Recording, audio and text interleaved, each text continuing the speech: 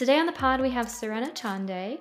She's a freelance copywriter and a former SEO editor at the Mirror and Daily Star. And if the name sounds familiar, it's because Hannah Smith gave her a wonderful shout out in episode 49. Check it out. Little cheeky plug there. Serena wrote an article for BuzzStream titled The Art of Writing Subject Lines That Journalists Will Love, and that really piqued Jacqueline and I's interest.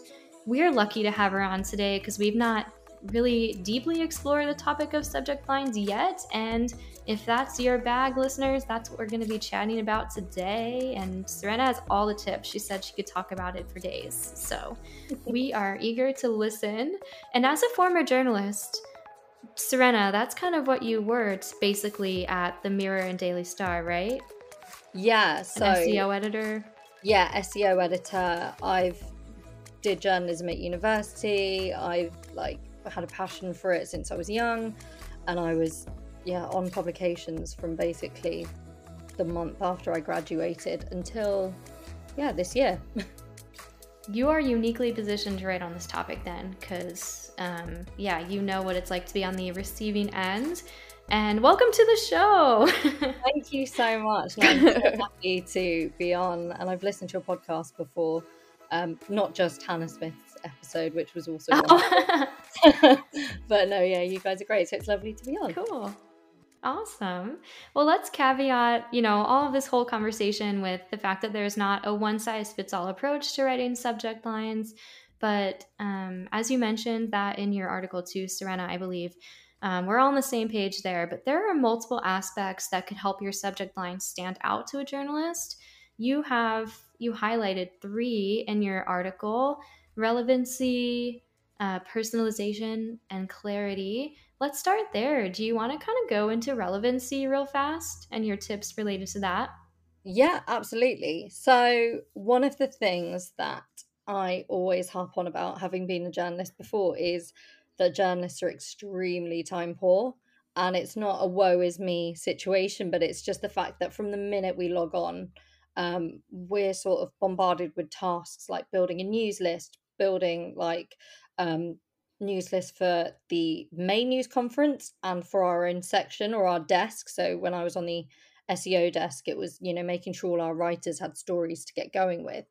And why relevancy is important is because we get so many press releases in a day. Like within the first hour of the morning, I'll have probably received 50, and I'm not currently writing for any publications anymore, but I'm still getting tons of press releases to my inbox, my freelance inbox.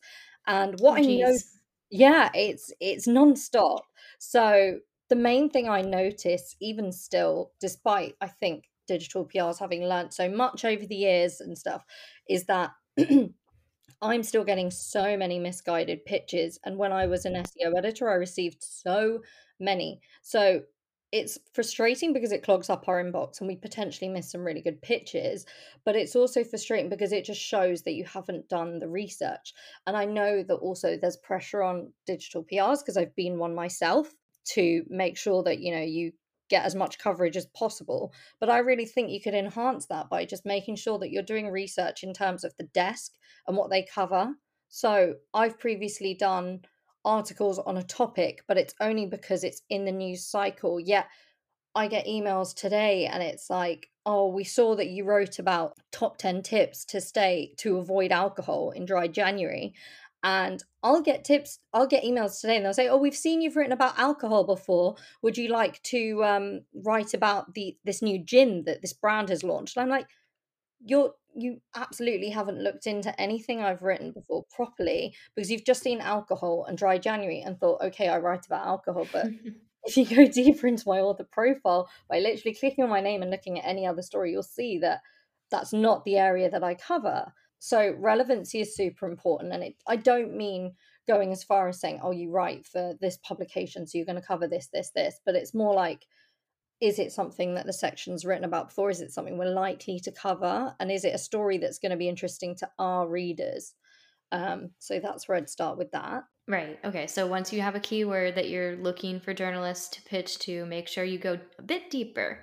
Yes. And that, they're writing extensively about that topic and not just tangentially, or maybe because, Just it like, happened to yeah, sometimes appear we'll have in such a random one-off topic that we get asked right. to write about, like whether it's a celebrity or whether it's a topic that, is trending at the time. That doesn't mean I'm going to write Mhm. about it forever. And also just, you know, look a bit deeper than the spray and pray approach that from things like Volcana and that, like, so the databases with the journalists, Mhm. names and emails and areas they cover in, like, go a bit deeper than that. Yeah, you can do that as a starting point, and that's something I absolutely did as digital PR. I'd be like, oh, I want to contact lifestyle PRs, but then I'd go through and look at their author profiles, or I'd go through and double check that their publications would Yeah. actually cover a topic of that nature. So that's something I found quite important. Yeah, agreed. And in here in the US, it's Cision. And another thing that we've talked about in the past is to look at maybe Muckrek. Recent articles that they've published there is a good place, kind of seeing their Yes, feed, especially if they contribute to multiple publications. absolutely. All right. That all makes sense, Serena. Let's, Mhm. if you don't mind, I'm really curious to talk about personalizing subject lines. Absolutely. I am too. Yeah, I'm Jacqueline, it curious sounds about like it. you have some questions, but I mean, in the BuzzStream article, you said that you had never personalized, or you never personalized every single subject line to the journalist and publications. However, your angles are personalized to a degree. Getting ahead of myself because I'm so excited to ask you about this. Can you explain what you mean by that, Serena? Yeah, so I think a good angle will mean that you don't need to publicize pub. Oh my god, I forgot how to speak Personalize? English. Personalize every single subject line, because you know that you've got a good filtered relevant list of journalists that you're going to, so you know it's a story or an angle that they're likely to cover. Hmm.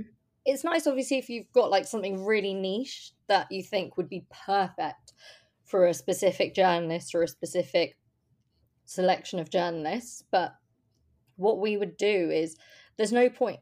We, when I was at Verve Search, a digital PR agency in the UK, we would do these huge campaigns with loads and loads of data. So it would, for example, be like the most dangerous roads in the UK. And you can definitely be like, okay, hi, Sarah, or like exclusive for the Express or whatever. But when you've got data that you think is going to hit a bunch of different nationals in the UK, like I could go to the Mirror with that information, I could go to, I don't know, the Guardian, I could go to the Times, I could go to so many different national top tier publications in the UK, and they would all find an interesting angle in it, hopefully. So when I said you don't need to personalize every single one, it's because you know that you've honed down the right story and you've got a story that's strong enough to be covered. And if you're feeling like your story needs extra bolstering in the form of like really pushing for a certain journalist and making them think that, you've only gone to them or whatever, maybe you need to go back to your data, or you need to go back to your story and strengthen that, rather than trying to be too clever with tactics. Because even at my busiest points, if I was scrolling through my inbox, I wouldn't be looking for someone who said exclusively for the Mirror or for Serena. I would be looking for someone who had a great story that I know was going to get thousands of clicks, because that's what I get measured on. You can personalize it as much as you want. You can, go into so much detail about how you love what we write, how you love my section, how you love the stories. It's not going to make a difference, because I'm not going to publish it just because of that. I'm going to publish it when I know it's going to do really, really well and make my editors happy and stop them from breathing down my neck when I'm not hitting page view targets. So, yeah. Yeah, so it sounds like instead of focusing on personalizing the subject line, you're suggesting people to focus more on what is that headline going to be, that snappy headline that's going to be not like, clickbaity, but it's going to capture the attention of the journalist first and foremost and make for a really good headline that they can use. Exactly. Exactly. Cool. Love that. Yeah. Jacqueline, do you have any other questions about personalization? No, I wanted to. I'm glad that you mentioned that because I've heard people in the past be like, oh, I always put the journalist's name in the subject line, and increases the odds of being read. And I always thought that was kind of, I mean, it could help, but I always thought that story topic was most important. So it's nice to hear it from somebody who received pitches so that they can confirm that.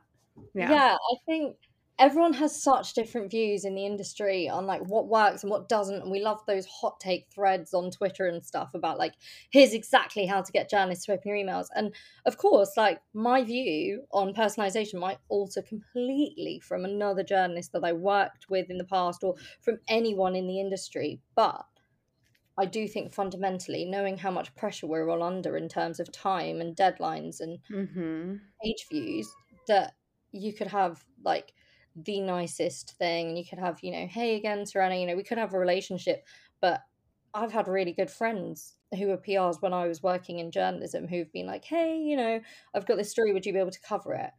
And I was like, I would love to help you, and if I could, I would, but I don't think this is going to get the clicks that we need. So yeah. Yeah, makes sense. All right, so clarity. Gosh, one of the hardest things for me is just keeping that headline, especially if it's a headline that I'm trying to, come up with for the subject line, straight and to the point. What, story angles are most relevant, and then how am I going to succinctly put it into, I don't know, like a 5-word max headline. I loved your example subject lines for what not to write and how you would amend the subject line in the BuzzStream post. Highly recommend our listeners to read that, and especially that section. For clarity, can you briefly explain what those examples were, or do you want to go into any of those in particular? I think it leads on really nicely from like the personalization element and the relevancy element, in that leave the click.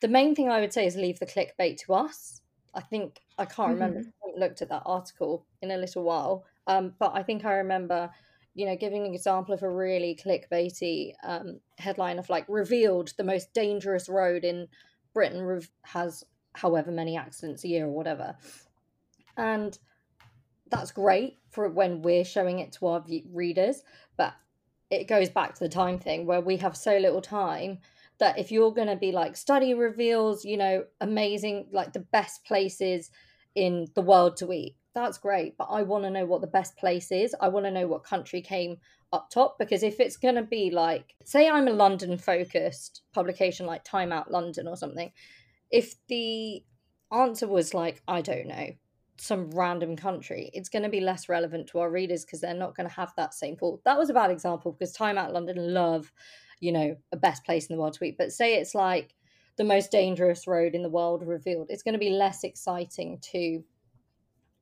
my region's readers or to my area's readers, and I'm not going to have the time. I'm then going to have to waste my time going into that email, seeing that the topic isn't, or the result isn't as relevant to my readers, and it'll go straight in the bin because I know it's not going to get the clicks that I want it to get. So leave the clickbait to us, and also make sure that you've done so much work behind the scenes for these studies, for these expert tips. It takes time for digital PRs to do this stuff.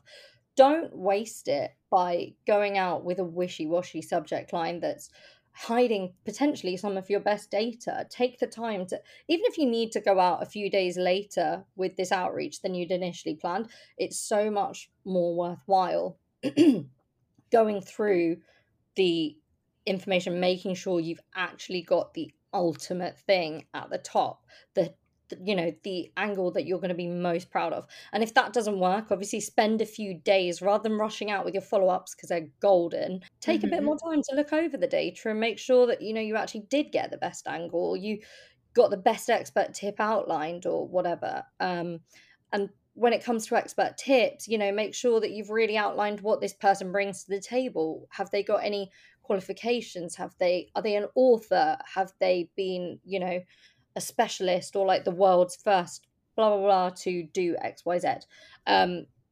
So really make sure you're signposting those bits in the subject line, I would say, for clarity.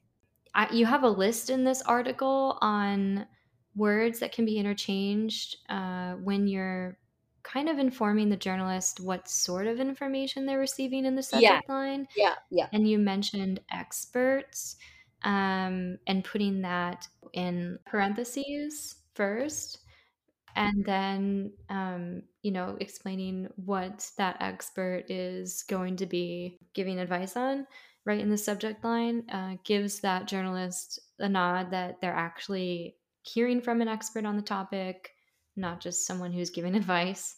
Yeah. If it's data, just explicitly saying that in the intro always helps, in my opinion, because what journalist doesn't want new data? And if it's proprietary, even better. And I mean, one of those words in here is quiz. Gosh, I haven't promoted a quiz in forever. I'm afraid of promoting them, to be honest. Yeah, But I've hey, if a never journalist promoted writes one. about quizzes, they're going to be way more inclined to open it if they There see used quiz to in the be subject line. They honestly used to be so popular at one point. Like, we Right? knew our golden campaign type would be like, spot the blah blah. And then we'd have a study to go alongside, not a study, but data to go alongside it, to be like, you know, we'd send it out in a survey to like 1,000 adults in the UK, and it would have different attributes and stuff. But it would always do so well, and you'd always be so jealous of the person who got to outreach that, because you knew they'd absolutely nail links galore all over the publication. So yeah, that was the dream era. I don't know what they're Yeah. like now. I haven't kept up with it, but yeah, if people are still covering that, great news. Yeah, I'd be curious to hear from them on the podcast. So if you are, please reach out. I want tips. No, it's been a long time since I had to promote one of those. But yeah, I remember when they were very, like, very, very, very catchy and fun to work with. Yeah. Those were the days. All right. So yeah, definitely recommend listeners to check out that list. And I mean, that helped me just give me some inspiration when you're a digital PR, crafting subject lines day in and day out. This It has was been a super helpful article. it was one of my old colleagues who actually told me that technique, and I really genuinely feel like I started seeing much better results after adding that to my outreach. And so from after he told me that, I would always include it. I'd be like, oh, study, or like data, or images, or video, or whatever. And yeah, it really, really does make a difference. So Absolutely. What else about this? Another thing, you have 3 steps in this article, that you say you always suggest when structuring a solid subject line. We can go into those, but I know you mentioned that it's been a while since you read the story. You probably know them off the top of your head, but do you want to go into that, Serena? yes, if you could refresh me. Yeah, of course. The first step is informing the journalist of what sort of information they are receiving. We actually covered that with the list of, mentioning right at the top if it's data, if it's a Mhm. quiz, if it's a gallery and images, whatever it may be. You might not have any more to add on that. We did cover that pretty extensively, but we can skip to identifying the story if you'd like. That's step Yeah. 2. All right. Identifying the story. So, what it would be is, this is, I guess I've touched on it already, but it's so easy to think that, or to build a campaign with an end angle in mind. And we've gone through this so many times, like when I was a digital PR, where it's like, oh, this one's absolutely going to fly, because hopefully the results are going to show that, one that stuck out, the next James Bond is going to be, everyone wants the next James Bond to be female, and it's going to be amazing. And then we released the campaign, sent it out to everyone, and one publication covered that angle, and we were like, oh my god, like, what do we do?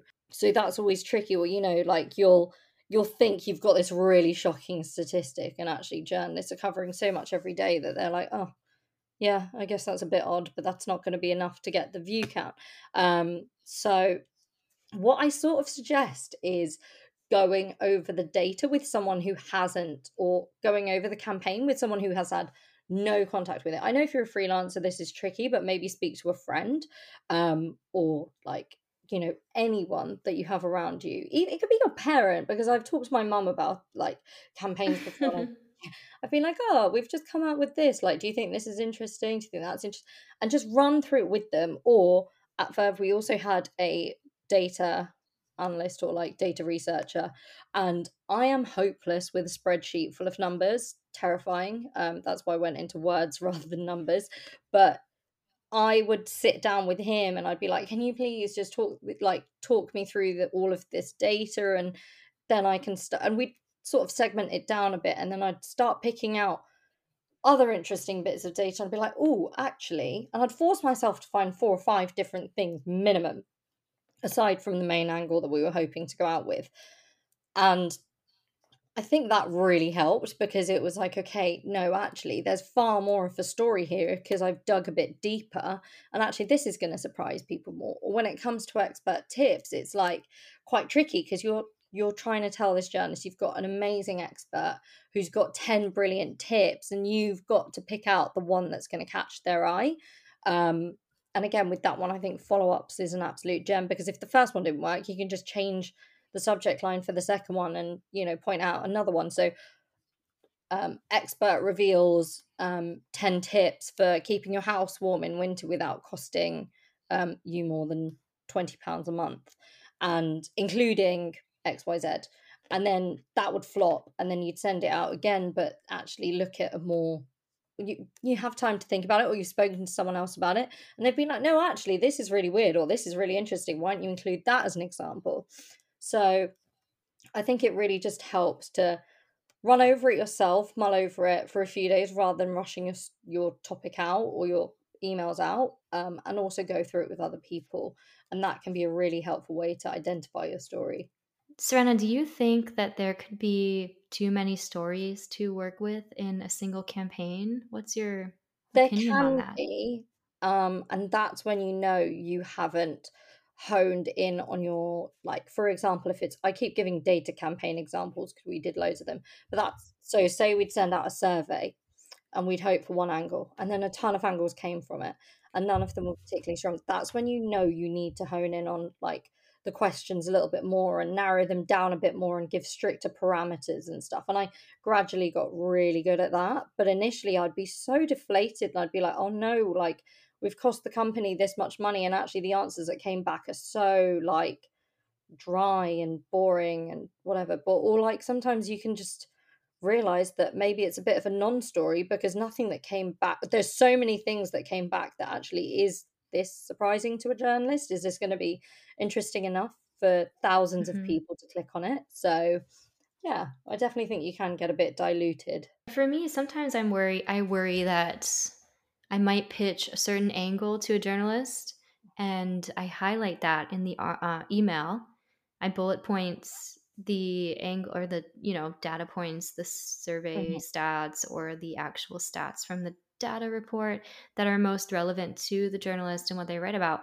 I'm worried that the journalist will click through and then be completely overwhelmed with what they see, because maybe the topic or the title of the article or the report is more focused on another, you know, say it's a state by state report. It's focused on another state, or it's focused on a different vertical, or I guess topic in that vertical. But yeah, I might be just, you know, overanalyzing that process. I don't think you are, but one thing that instantly comes to mind from what you're saying, and I know we're focusing more on subject lines, but another thing I've talked about before is like how to format your outreach emails, like the body copy. And I don't know, I'm sure you do this, but like one thing that I started doing was just having a really, really succinct intro line that was like, hi, blah, blah, blah, blah, blah. We recently conducted a study of 2,500 UK adults that revealed, and the most bold statistic or piece of information goes there. And then it would go into, we did this by XYZ, the study also found this, and it's also revealed this. But I've at least signposted the most important information in the first line so they don't have to go any further and they're not overwhelmed by like blocks and blocks of text. It's just a simple line, and then, you know, going into other interesting things, and then what else I'm going to provide them with, whether it's like full data, a report, imagery, or whatever. And I think that sort of can help a journalist a lot. Totally, yeah. And I mean, the journalist can, I'm assuming once they go to the report, they just do what I would do if I were a journalist, just control F and find the Yeah. keywords that relate to what they write about, whether it's like the location or the industry. Yeah, so that's good to know. Okay, cool. I feel a little bit relieved. But yeah, going back to the subject line, thank you for bringing me back to the topic. I am wondering, we've talked about the last step, I think. Now, hold on, sorry. Oh, no, we haven't. Sprucing up your statistics. This is one we haven't really gone deep into. I know you mentioned, Serena, that you don't do math. Which Tell us your tips then for sprucing up stats. We also don't do math here. Honestly, it was so difficult for me. Like, it's actually embarrassing how bad I am with statistics and stuff. No, I'm probably worse, trust me. That makes me feel a lot better, thank you. I would go to my colleagues, or I'd like Google, like, you know, how like different percentages and stuff. It was so tragic. But basically, if you find that, I don't know, 47% of people do XYZ, I used to write like, oh, 40 study reveals 47% of people do this, and it was like, okay, great, 47% is such a ugly random statistic. So it'd be like almost half of adults in the UK do XYZ, and it's like, okay, well, that sounds a lot better. And then we go into like, in the first line we'll say we surveyed 2,500 adults in the UK, so they know we don't mean we've surveyed the whole of Britain. But it's little things like that, or one, you know, instead of, I'm not about to expose how bad I am at maths right now, but say it was like, oh, you know, you got a study back and it was devastating, like 25% of people came back doing the thing that you'd hope like 90% of people would do. You could just twist it by saying, you know, 1 in 4 UK adults do this, or 1 in 4 UK drivers do this, and that makes it instantly more interesting, both to the journalists, because that's how this is the work they're going to have to do anyway. They're going to have to spruce things up and make it more interesting for their readers. So by you doing that, and by you taking that step, it shows that you understand what their readers are looking for, what their editors are looking for, and you know how to, like, you know, save a campaign from deflating sort of like really dull results to, okay, actually this sounds more interesting now that we've got a number better than 25% in there. So yeah, I hope that helps. Yeah, I think that's super helpful. Something I had to learn too, and there are some tricks of the trade. I mean, Google's really great for just getting that math done. You know, and I'm sure Chat GTP can help you with that these days. Now that I think about it, there's also, just to give them a shout out, there's the JBH PR percentage calculator that I've relied on in the past, and we'll link to that in the show notes. I mean, we've all, I think, you know, one of my most popular searches when I was a digital PR was like, percentage increase calculator, percentage decrease calculator.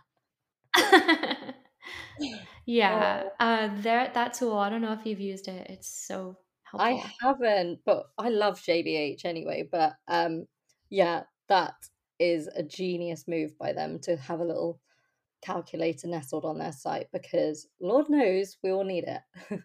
I know, I'm probably like the number one visitor. Do you think I'd remember these, you know, things? But they don't absolutely stick. not. Oh my god, no, I do remember.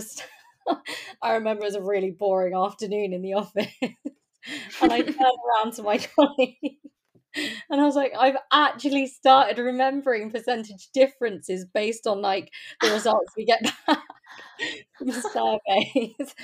Hey, that's That's handy, okay? I I would actually still second guess myself. honestly, I think I actually tweeted it because I was so proud. I think the Oh, kids these days say the math ain't mathin', and yeah, that's me. That's my that's favorite it. phrase right now. Never does.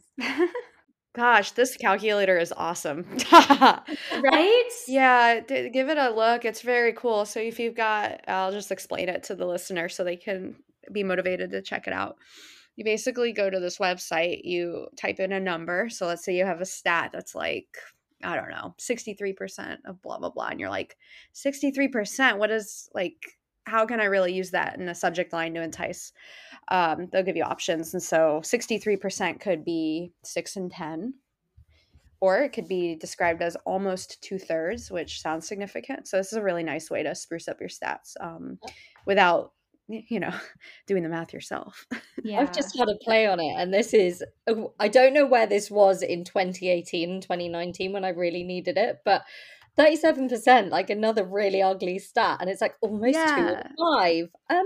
Amazing. this is great. I'm excited Yeah. about this. It changed my world when I think I came across it on Twitter, which I It know is a really is a shithole game these changer. days, but No sometimes you gotta kidding. give credit where credit's due. Yeah. I will say, don't, Britt, you're not a worrywart. I also think about whether journalists kind of get overwhelmed with all information I send. But I'm going through. Well, Britt knows this. I guess you do not know this, but I'm doing a UX writing certification, and one of the terms that they've drilled into our brains is this idea of information hierarchy. But I think it helps with this, like when you Yeah. write an email, not putting the most important things first, like kind of like what you said. They can skim. The That's one what we're thing all I doing anyway. Well, exactly. But the one thing I would add is that, especially if you're emailing like a politics desk or any like even a news editor, they're gonna have to look into like government reports and stuff. Like that's something I had to look at a lot when I was an SEO editor because there was a lot of stuff happening with COVID. And I always had to read loads of like government reports, or like I wrote about the highway code that we have in England and had to read really long, boring government documents. So yeah, we're time poor, but we're used to reading like very long like pieces of government information. So if you've got a fun angle or an interesting angle, I'm sure they're not looking at it as, oh my god, this is awful, but more like, okay, this could help. And then if it's interesting enough and the topic's relevant enough to the readers, they'll be like, okay, this is worth reading through all the information for anyway. So yeah, I don't know if that makes you Yeah, I feel like any. that.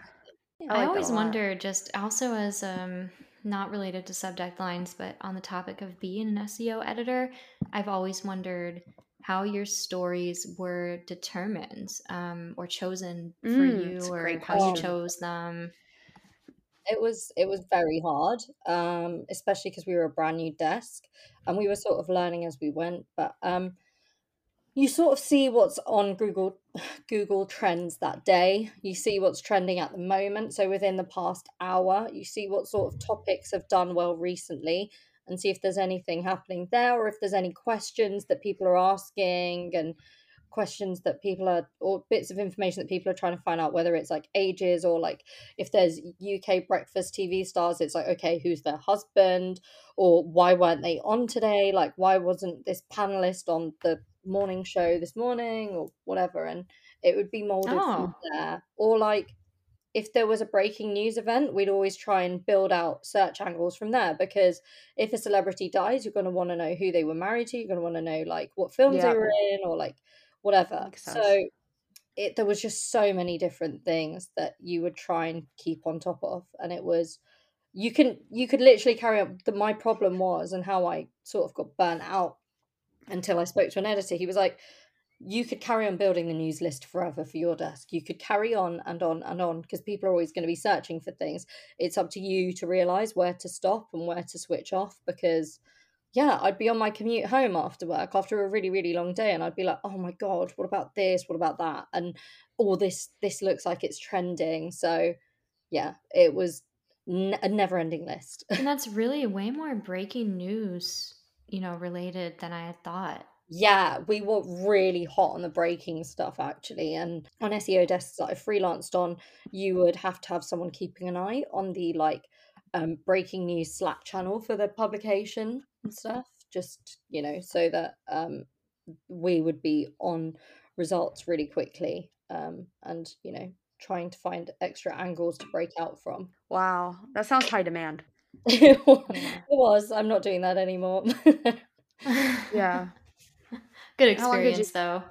Yeah, how long before I you did that for I was I was at the Mirror for 5 months, and I freelanced on and off for Metro and Evening Standard's SEO desk for like a year. Yeah, So it's a long time. yeah. Well, an internet time, I guess. It is, I feel yeah. like It's like it yeah. feels really weird to not be in it now sometimes, because I'll see a breaking story and I'll be like, "Oh my God, I need to tell." No, you don't. No, you don't. It's not your world anymore. It changed you forever. It really did. It really did. All right. Well, I think unless Serena, was there anything else that you really wanted to cover in regards to subject lines that we just overlooked? No, I think we covered it all really. I do too. Before we go, I wanted to thank you so much for coming on. I'm so glad Hannah was able to connect us with you. It's really nice to meet you, and I've personally benefited from your subject line tips. So thank you, thank you, thank Oh, that you. means you don't know how much that means, because sometimes I'll put these articles out and I'll be like, "Oh God, I hope I helped like one person." So Oh, yeah. No, absolutely. no. No. You did good. We always love to try to end the show with a shout out Mhm. and, pay it forward. Is there anyone in the industry that you would like to give a shout out to? It's really, really hard to narrow this down because there are just so many lovely people in the industry. Obviously, you've already had Hannah Smith on, so I will not mention her. She would be like number one. But I would then say, God, Arij Abu Ali. She's just a wonderful, like, joy of the industry. She has done so much for like the SEO industry as a whole. She's done so much for everyone, like, and in so many different ways. I worked with her at Verve Search. She's a founder of Women in Tech SEO, by the way. But Hmm. yeah, Oh yeah. she's incredible. And when I worked with her at Verve, she was doing tech SEO there. Sometimes because I was really fascinated by keyword research, and I'd be like, "Oh, can you tell me this? Can you explain this?" And she'd always be happy to help, and nothing's changed. Like, she'll just give so much advice, even if you're like doing a talk or something. She's calmed me down massively, and given me tips and stuff. She's just so good at so many different things, mainly obviously SEO, but just being a lovely human being in general. Definitely know who Good shout Arich out. is, and that's a really fantastic shout out. Thank you. Thanks so much for listening to this episode of We Earn Media.